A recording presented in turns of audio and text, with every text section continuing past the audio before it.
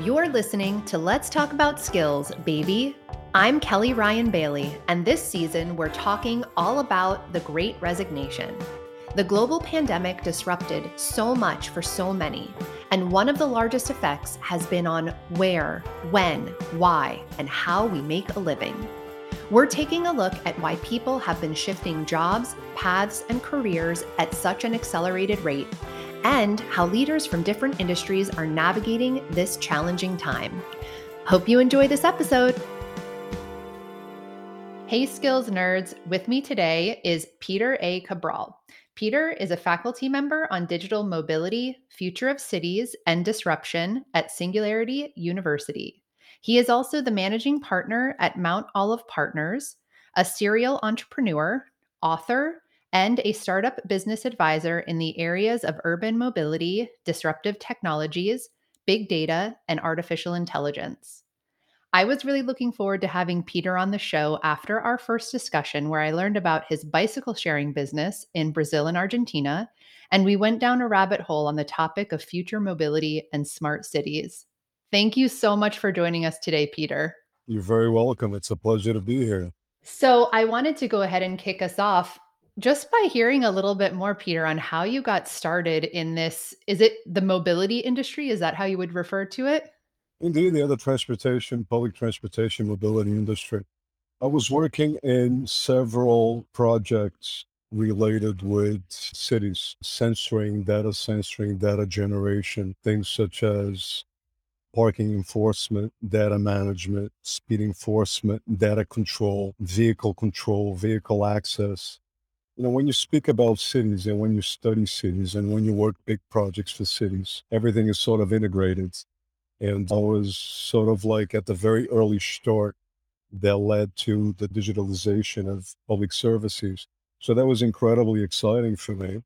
The very first opportunities that I saw were directly related with public safety, and mobility was directly linked to that. And data generation and the utility or the consideration of data or the utilization of data as a real tool, a business tool, something that could potentially improve people's lives, something that could potentially generate businesses, generate opportunities. So we're at the very early start of all of that. And when you look at big cities, New York, Chicago, Los Angeles, San Francisco, and certainly South America, and Europe and Africa and Asia and so forth, I saw that there was a tremendous opportunity in turning cities in what I call a sweeter mobility concept, a concept where folks would, and this is an expression that I use often, and folks would sort of like occupy public space and generate social development and social opportunity in terms of whether it's linked to cultural development or cultural activities or even economic development. And I truly believed in that. And my vision was perhaps the bicycle, a simple, vehicle that we're all accustomed to, could potentially be a tremendous form of transformation when you talk about, you know, mid-size, large mega city development concept. And at that particular moment, when I started to study bicycle sharing and sharing opportunities in general, there weren't many opportunities or there weren't many projects worldwide. Forget about the US or North America, even South America. The only project that folks knew about that was actually sort of under development was Velib in Paris. Paris was a different sort of city. It was a city that was already accustomed to concepts where pedestrians had their place in city development, city concept or urban development concept. And New York and other cities in North America and South America were extremely far from that. But I did trust we could potentially do something really cool about it, in terms of deploying the bicycle as a form of transportation and start educating folks on sharing as opposed to ownership. Unfortunately, I couldn't quite get the financial resources to make it happen in New York City. But curiously, I connected with some folks in South America and we managed to make it happen in Rio. So I locked my door to my apartment and just moved to Rio and made it happen. That is so interesting. I mean, it's so funny to think back, as someone also that grew up near New York City, just to think back when the bicycle sharing wasn't a thing. It's hard to remember actually now. But I'm sure there's a lot you can tell us when it came to the infrastructure of that city and now these other cities that you've worked with, and what was the undertaking, the idea of just why the bicycle to begin with, and then also what were the layers underneath? Let's try to make bicycle and bicycle sharing a thing. What else would need to be changed so that folks could actually navigate these cityscapes on a bicycle? Indeed. Wonderful. Yeah. I mean, the cultural aspect, irrespective of geography, right? Irrespective of whether you're talking about a mega city such as Rio de Janeiro or a mega city like Sao Paulo or Buenos Aires or New York City, Paris, Madrid, the cultural aspect with regards to why would I share, right?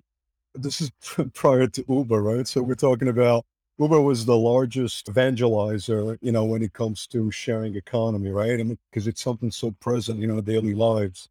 But this was way before. We're talking about 2011, 2010. Technologically, even though you didn't quite have the technology or the tools to even deploy apps. So you were still working on WAP solutions, access protocols, or wireless access protocols that could actually port the technology onto a mobile phone. Mobile phones or smartphones weren't necessarily as common as they are today, right? I mean, in certain cities that I currently work, other projects, for example, São Paulo, Rio, and you have more smartphone chips than actually people living on the city, right? I mean, that's how propagated and how common those technologies are today. That wasn't the case back then. So the cultural aspect was key. We had to evangelize and convince folks that sharing was important and that sharing was the pillar, whereas you start to care for not only the other user, that will also contribute to your well-being while you utilize the system. Because if you take care of the bicycle today and eventually take care of the bicycle tomorrow, and you start to develop a certain habit, you get to the point where you get off your subway stop and you need to have a bicycle to go to school, or you need to have a bicycle to go to work. So you want to have that dependability and reliability on the system that doesn't rely solely on you. Other folks also have to take care of the bicycle sharing program, the asset as a bicycle, as a vehicle. And that sort of starts to click and people start to do wonderful things. And that's contagious. We saw at a very early stage that doing good, and if you manifest that onto a citywide environment socially, that is, you actually incentivize someone else to do as good or even more so better than you did, right? So that person, when you pick up a bicycle at a subway stop and you cycle onto your university, your public school, or your office, and you clean it after you're done, and you attach the bicycle onto the station, if someone else sees that, because the demand was so high that folks would actually line up and wait for an available bicycle, right? So they see you taking care of the bicycle and they're like, wow, he needs that bike. I need this bike. And that's such a beautiful feeling. So you can actually have access to things and not necessarily own things, right? So in the United States and even more so in Brazil, the very first sharing experience as an integrated piece of what we call today the sharing economy was the bicycle experience. So if you think about in cultural terms and in terms of developing a certain habit, socially that is, if there was a failed experience, chances are that other solutions that didn't quite make sense at the time would perhaps fail as well. So I knew that I had a tremendous responsibility in turning key the cultural aspect because I knew that we were at the brink of doing something really big. And I knew that the sharing economy was here to stay. Once we started to convince folks in cities like Rio de Janeiro, and this is not necessarily attached to geography or Rio is a tropical city. New York City, it's the same thing. Every city has its own particularities, and we see this with every sort of sharing experience, whatever the solution may be. Folks start to understand that while sharing, while promoting access, you're building something really big because you're actually building on a concept of civic concept. That's a concept of collective sharing, collective care for the city, collective care for others. And while you do that, and folks start to utilize the bicycle as a true means of transportation, and they start to integrate the bicycle with other modals, whether that's the bus, whether that's the subway, or whether it's a form of individual transportation. We've seen folks riding their cars or their motorized vehicle, motorcycle onto a certain spot, and then they'd get a bicycle to do their last leg. And it just makes so much sense. So once you evangelize at a city, at a social level, you have to work on the public service, public policy aspect side of it, and then you have to develop tools, whereas public services and public entities develop an educational angle, whereas not only you incentivize the utilization of the bicycle, but you also provide the tools so one can do so in a fairly, let's just say, safe fashion. Prior to, and talking about New York City now, for example, prior to the internet.com explosion that we experienced worldwide, and certainly New York sort of transformed itself after that. I mean, we all remember the cyclers, the bikers that were delivering messages and packages in New York City. And honestly, as familiar as I was with the bicycle as a form of transportation, I knew that I could not feel safe in a bicycle, as comfortable as I was in an urban environment such as New York back then. I just knew it. And very few people could actually venture and utilize the bicycle in a sophisticated city like New York City, 2008, 2007, 2010, as a true form of transportation. The city just wasn't friendly to do so, right? So you have to work very strongly in parallel to the social aspect. So you develop public policy.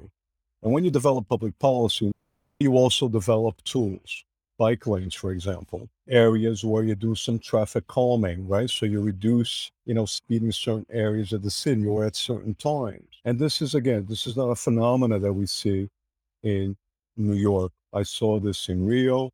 I saw this in Sao Paulo, Brasilia, Buenos Aires, other big mega cities in South America. And you bring other things as well. You bring public lighting, for example. You bring other benefits, things that will make folks feel comfortable out at night, things that will make folks in cities like Rio de Janeiro feel comfortable getting off your university at 10 p.m., walking, getting a bicycle, riding that bicycle onto a hub and getting onto a subway or a bus to get home, right? So we already have two elements, city and the cultural, social aspect. That third pillar, let's just call it financing. It's essential. We're very lucky to work with incredible visionary governments and incredible public leaders, public elected officials that really saw an opportunity in transforming their cities. And you work legal tools, you work legal instruments that will allow you to produce, administer, provide a service at zero cost or zero investment from the public sector.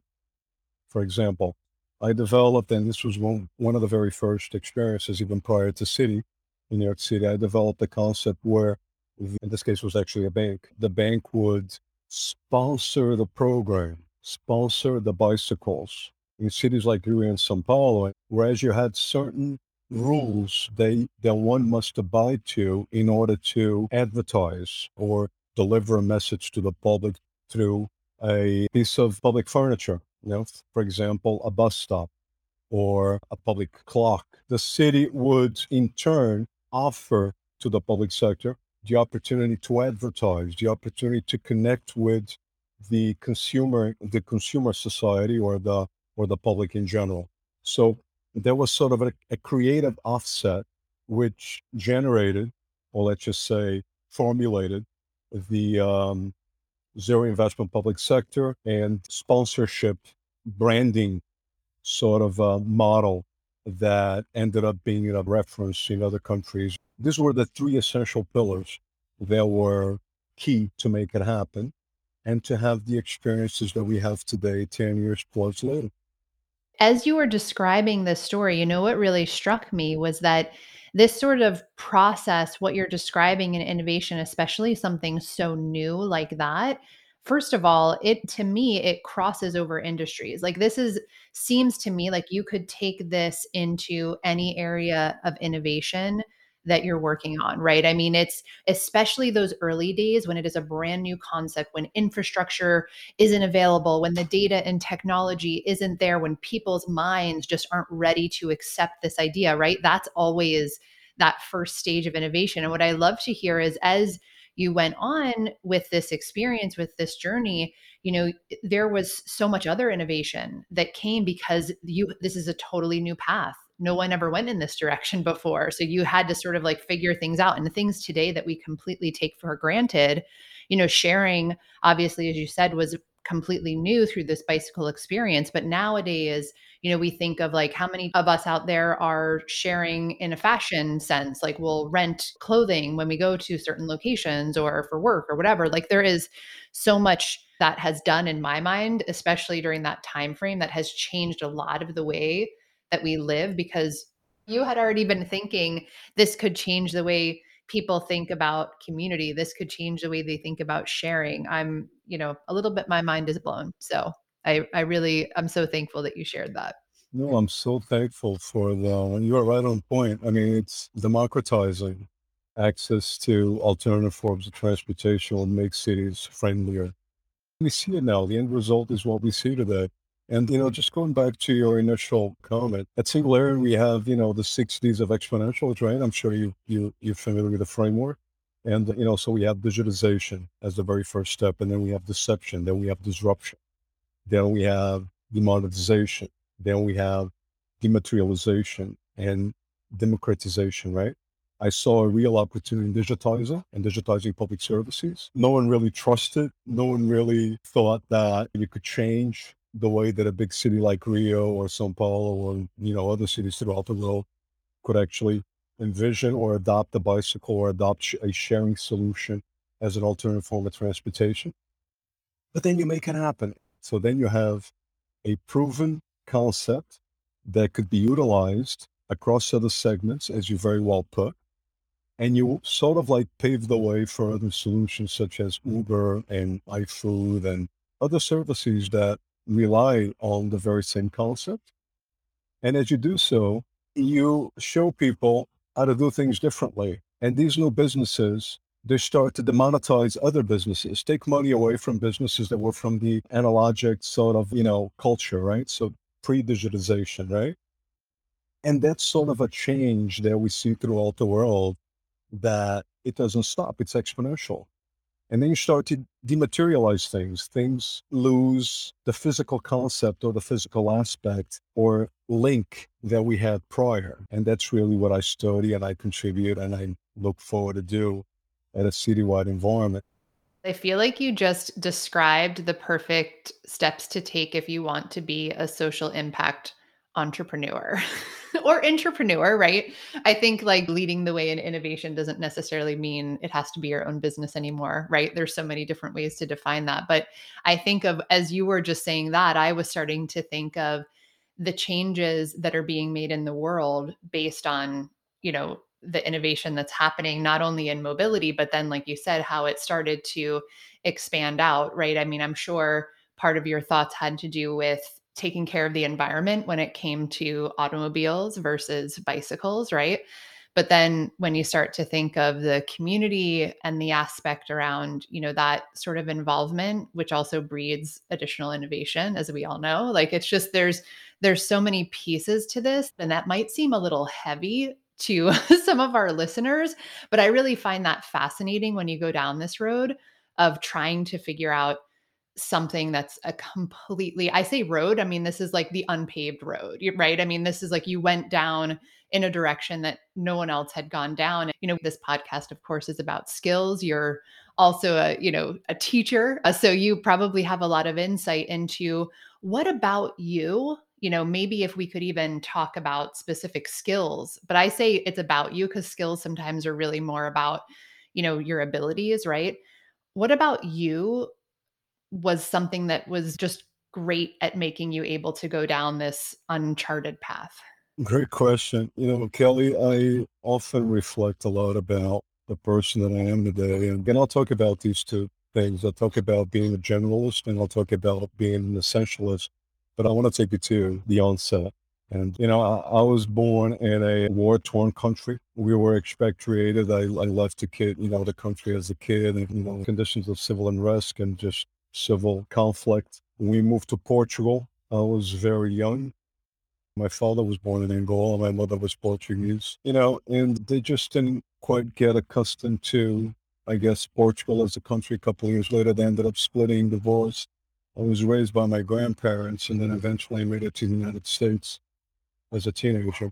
Why am I telling you this? Because, I reflect a lot about the world that I knew, the world that was shown to me, the world that was taught to me at school, the world that I saw on TV, or I heard about it on the radio, or that I saw in the very few movies that I had access to, was a world of scarcity. The world was local. The world was linear, small, analogic, and more so the little village that I grew up in Portugal. Probably about 50,000 folks lived in that city at the time. One of the things that I nurtured that I'm sure will make a big difference today and made a big difference in my upbringing is that I always tried to be a bit of a generalist, but in the good sense, where you learn things and you seek for truth and you seek for wisdom, you seek for knowledge.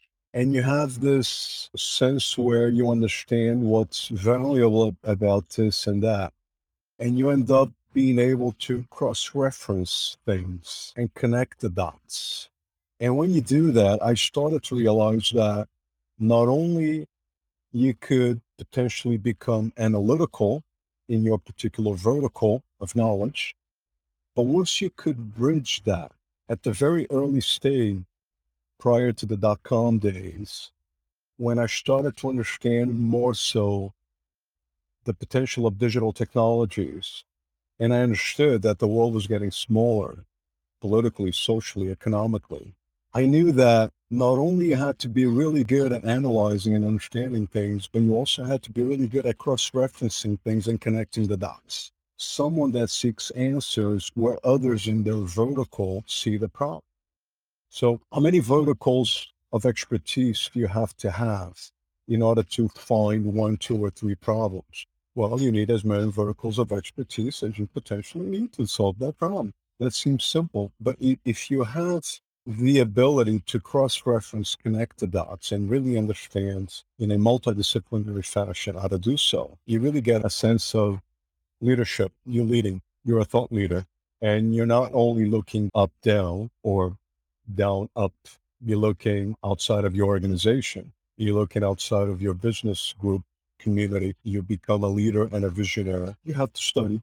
You have to prove yourself wrong every single day. You have to fail.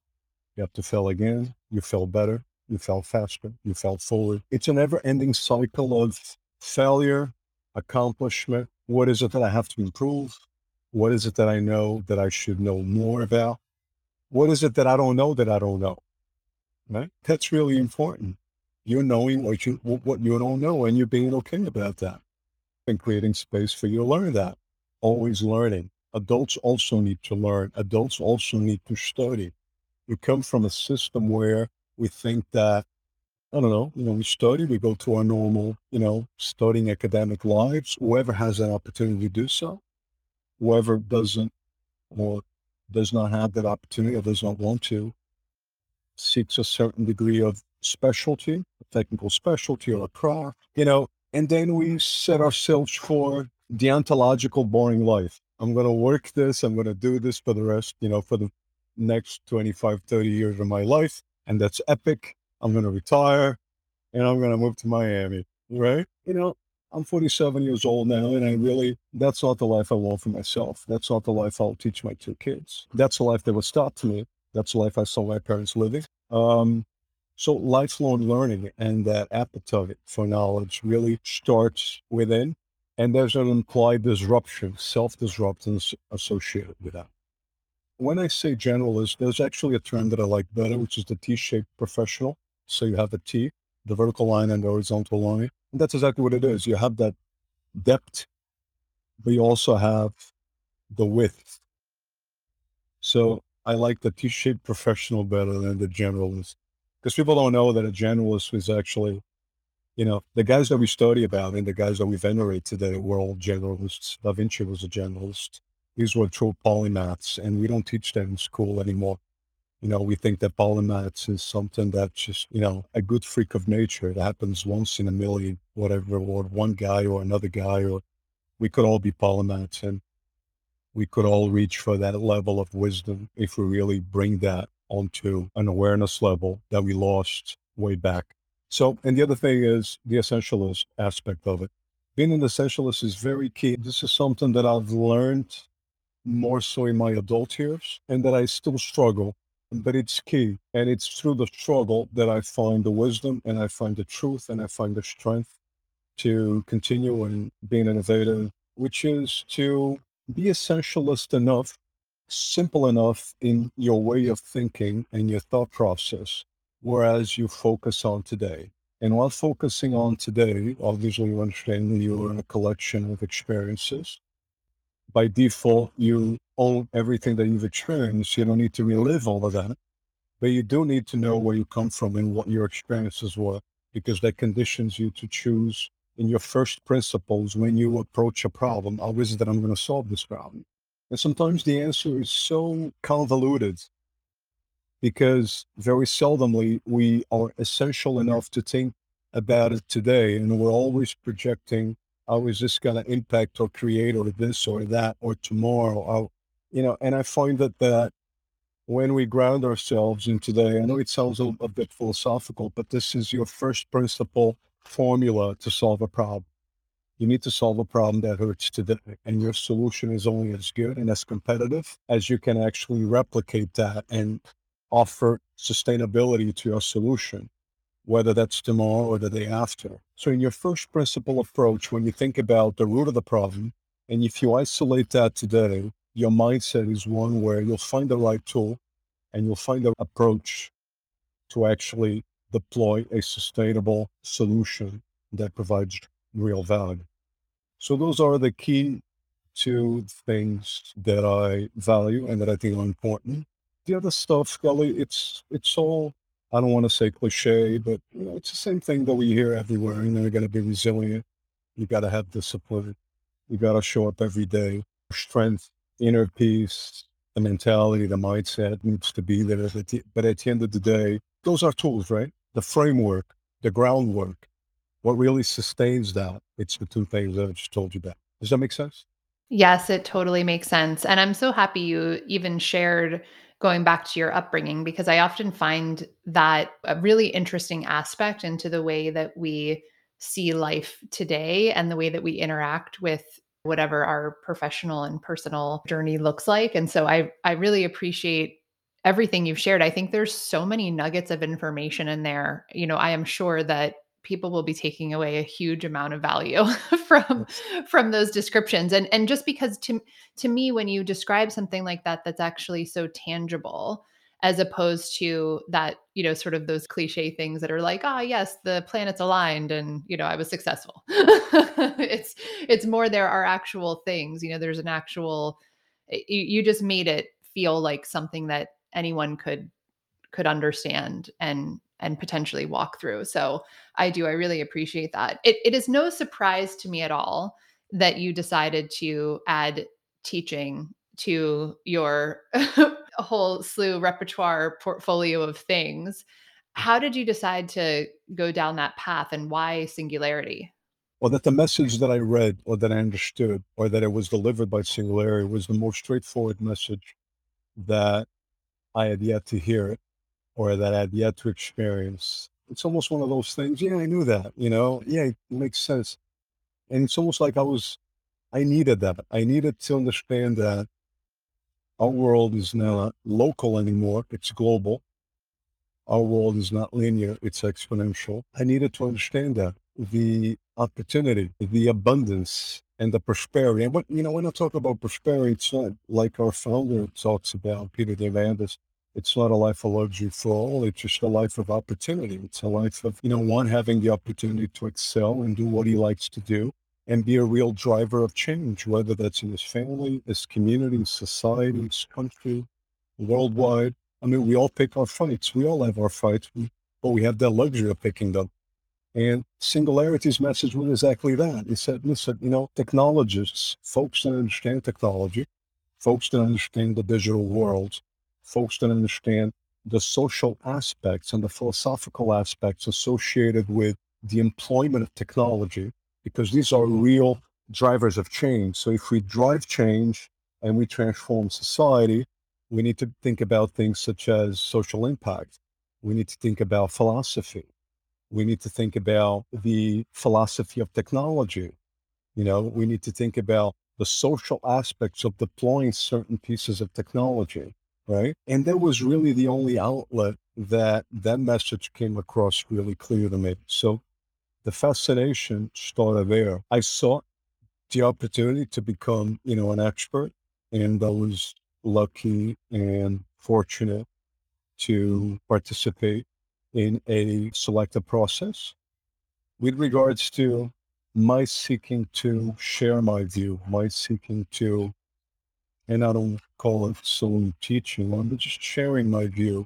It's because I really think that there's plenty of space for folks that not only can dissect something to you from a first principle standpoint, but can show you in a constructive fashion how you engineer that particular solution and how that solution can drive a business, can drive change in society, and how that solution makes your city better, how that solution can be, migrated to other cities. How is it that we can shape government around that solution, the future of governments? How is it that we can impact our lives, right? Which SDG resonate with you? What is the sustainable development goal that you think about every day? Everything that I do, I worry about energy. I worry about energy consumption. I mean, we have to think about, as a consumer, where is this particular asset going after I'm done with it? Recycling is not enough. I mean, we were raised thinking recycle, that's great, but we started way too late on that, right? Now we have to be conscientious about, do I need two? Do I need three of those? Where's that going after I'm done with it? Science materials. Are these the strongest, the best materials that we can make that are friendly to our environment? The company that I'm buying the stuff from, let me read about that company. I'm not sure if I like that company, if I like their values, if I care for their mission. They just seem to be a little, you know, I don't think they care too much about me or my community or my country or the resources that my country has to offer the world. So these are things that we're more conscientious about today. How do you build sustainable, resilient, safe, more humane communities, cities, societies, countries? I mean, this is the urban century, right? There's about 55 or 60% of the world living in big cities now. And by 2030, 2050, we'll have 75%. Every year, there's more, 2, 3, 4 more mega cities popping up. If you continue to do so, Architecture 2030 says that by 2030, it's expected that we'll have a New York City popping up every single month for the next 40, 50 years. Such an interesting Right. concept for sure to think about things that way. And I love, when you even described the knowledge sharing as part of your work with Singularity. I love how you describe it that way because I think all of us can think through our various educational experiences. And there may have been some times within those educational experiences where we wished that the person sharing their knowledge or teaching us something or where we were learning was someone that had been through that experience. I think there's just a lot to say about that and a different way to share and absorb that information when someone can really walk through that. I've heard a lot of teachers say they learn as much from their students as their students learn from them. Have your students taught you anything? Indeed. I mean, everyone that I talk to, whether within the Singularity environment or business associates, stakeholders that I interact with, I mean, I treat everyone as, a student, and I put myself in a teacher position also. So I'm also a teacher and a student, and I learn a great deal on my day-to-day basis. I don't see myself talking from a pulpit, speaking or the owner of truth or the owner of this or the owner of that, but I'm provocative. I may not have the best idea in the room every single time, but you ought to prove me wrong. You ought to prove me that your idea is the best in the room, that your thesis is the best in the room. And I'm going to come up with some serious stuff to defend my thesis. And not because I'm a Singularity University faculty or expert or because I'm expected to know this or know that, because I put myself in a position to learn and I expose myself also. But also, there's a sense of frankness and there's a sense of I don't need the embellishment of the message. There's a Latin expression, panes de circus, which is bread and circus. I'm not interested in that. I'm interested in the truth. And I know that sometimes folks just want bread and circus, right? Because that's what makes them happy and that's what makes them think about, it's all worth it. I think otherwise. I think that for you to really understand where you're at and for you to really understand where you're going, you need to make an impact and you need to learn the truth and you need to study the truth and you need to seek things that really create impact and that generate development, right? I have just a few more questions for you here, Peter. I wanted to ask, what's the future look like for you? And has the pandemic shifted any of those plans? The future is the brightest ever. I'm certainly not a Pollyanna, okay? I'm certainly not a rose-colored glass type of guy. But there are certain key points and there are certain readings and certain elements that prove to me a couple of, absolute truths that are the best ever. For example, with the sort of diminished world hunger to a margin of more so around 10%. I mean, yes, it's still a lot. But if you look at in the early 80s, in the early 90s, we had more than 35% of the world's population, living with less than $1.92 corrected at the time. We have an incredible amount of liberal governments. As a political scientist, we have democracies established worldwide. We have folks that have freedom of speech. We have folks that are engaged in their local communities, developing businesses, developing solutions, getting money to do so. We have yet to have as much money to fuel the digital economy or any other economy as we've seen in the past. We have knowledge at the fingertips of just about, I'm not even going to say early adults, I'm going to say preteen or teenager worldwide. So these are some really, really, really interesting data points that we must not omit. So when you look at all of that and you look at some of the technologies that are being developed, you can't think but great things about the human being. I think that us humans will be seriously ticked off by certain technologies and will be provoked, naturally so, in a positive fashion by certain technology. Then we'll understand that there are certain things that technology could potentially do better than us today. So, what is it that we can do that a piece of technology or an algorithm can't do? And I'll sum it up to one thing: being human, being exactly what is it that I told you at the very early stage, being critical, being analytical, connecting the dots, doing it with empathy, caring for the world, for your civilization. We are a civilization. And finally, we're seeing ourselves as a civilization. And the future is bright for the ones that understand that technology is here as a great phenomenal tool that's targeting to seek solutions for our greatest problems. And we will solve our greatest problems. We'll generate capital that will solve our greatest problems. And we will consequently become even so more human because we have machines now that are telling us that there are certain things that we don't really do as well as machines. We're not as robotic or as automated or as precise, but we are critical and we are inventive and we are creative and we ought to set that free in every single human being in this world. I think that is such a positive message. All the future is bright. There are still some problems to solve, but it is doable. And I love that you even say this that you're not even the rose colored glasses kind of person. And I'm like, I can't even imagine what you would have said if you were. But Peter, thank you so much for joining us today. There are so many, I'm just like thinking, of course, of all these wonderful sound bites, the quotes that will pass on from our conversation today that others will just look to. I'm someone who keeps quotes all over my desk, and I'm already thinking of a couple choice ones from our conversation today that will keep me inspired and will join my wall that no one can see here that I'm pointing to in front of me. For all of you who would like to follow on Peter's journey as he continues into this bright future, you can find him on LinkedIn.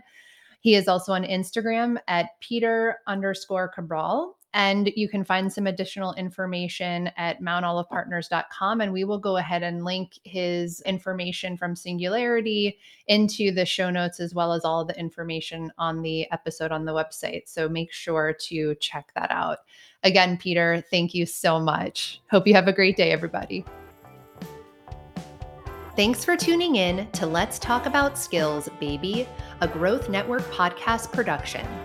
If any part of this episode resonated with you, we would love for you to share it with a friend or colleague who might feel the same. Feel free to reach out to me at Kelly Ryan Bailey on social and learn more about the great events and initiatives we have coming up at skillsbaby.com. Thanks again for spending some time with me, and most importantly, have a great day.